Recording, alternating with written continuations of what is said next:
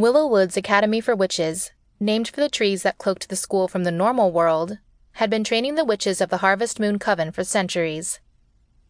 Headmistress Lilith Krause had been heading that training for the last 10 years.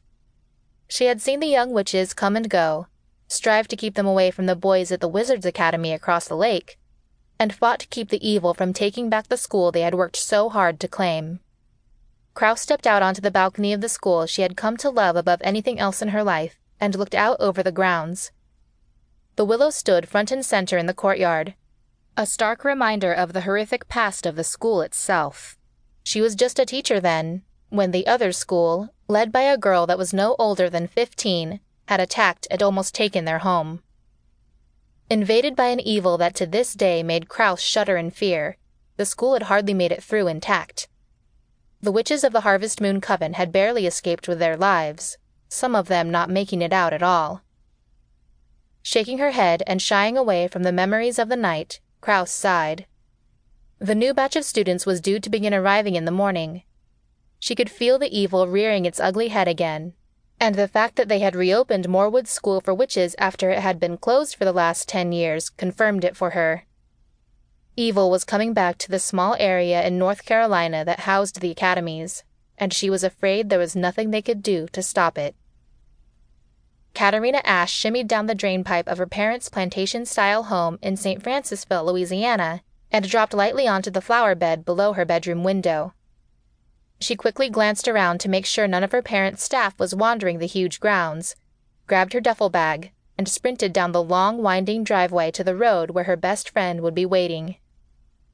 The gravel of the driveway crunched under her feet in the quiet of the darkness. The fight with her mom and dad at dinner tonight had been the catalyst for her and her best friend to finally take action. Pausing to duck behind one of the huge trees that peppered their property, when a security guard strolled up the path in front of her, her mind drifted back to earlier that night. Her father had been determined, from the time she turned 12 and found out about their secret, that she would never learn of her heritage or set a foot into North Carolina, much less the Willow Woods Academy for Witches. When she asked her parents why, her dad's response was always a plain, "Never happening." And her mom's was, "It's for the best." Tonight, however, she was determined that those answers weren't going to be enough. They were going to explain to her what was so bad about the academy and why her mother and father had turned their backs on their families and heritages, or she would find out for herself. She walked into the dining room with her head held high. "Tomorrow is my 14th birthday, and I will be going to the academy, with or without your blessing." Her mother sighed, burying her head in her hands. "You're upsetting your mother, Katerina. You're not going, and that's the final word on the subject. We want nothing to do with witchcraft or the school that ruined our family," her dad said, his eyes clouding over as he spoke the words. Katerina crossed her arms, for once intent on defying the father she had once thought could do no wrong. She tossed her long black hair over her shoulder defiantly, her brilliant green eyes shining. "That's just not good enough, Dad."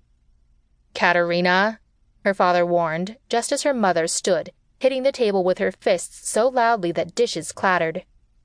"Because, Katerina, that school and those people killed your sister. Now, march up to your room and don't come out until you can have a civil tongue in your head. Go!"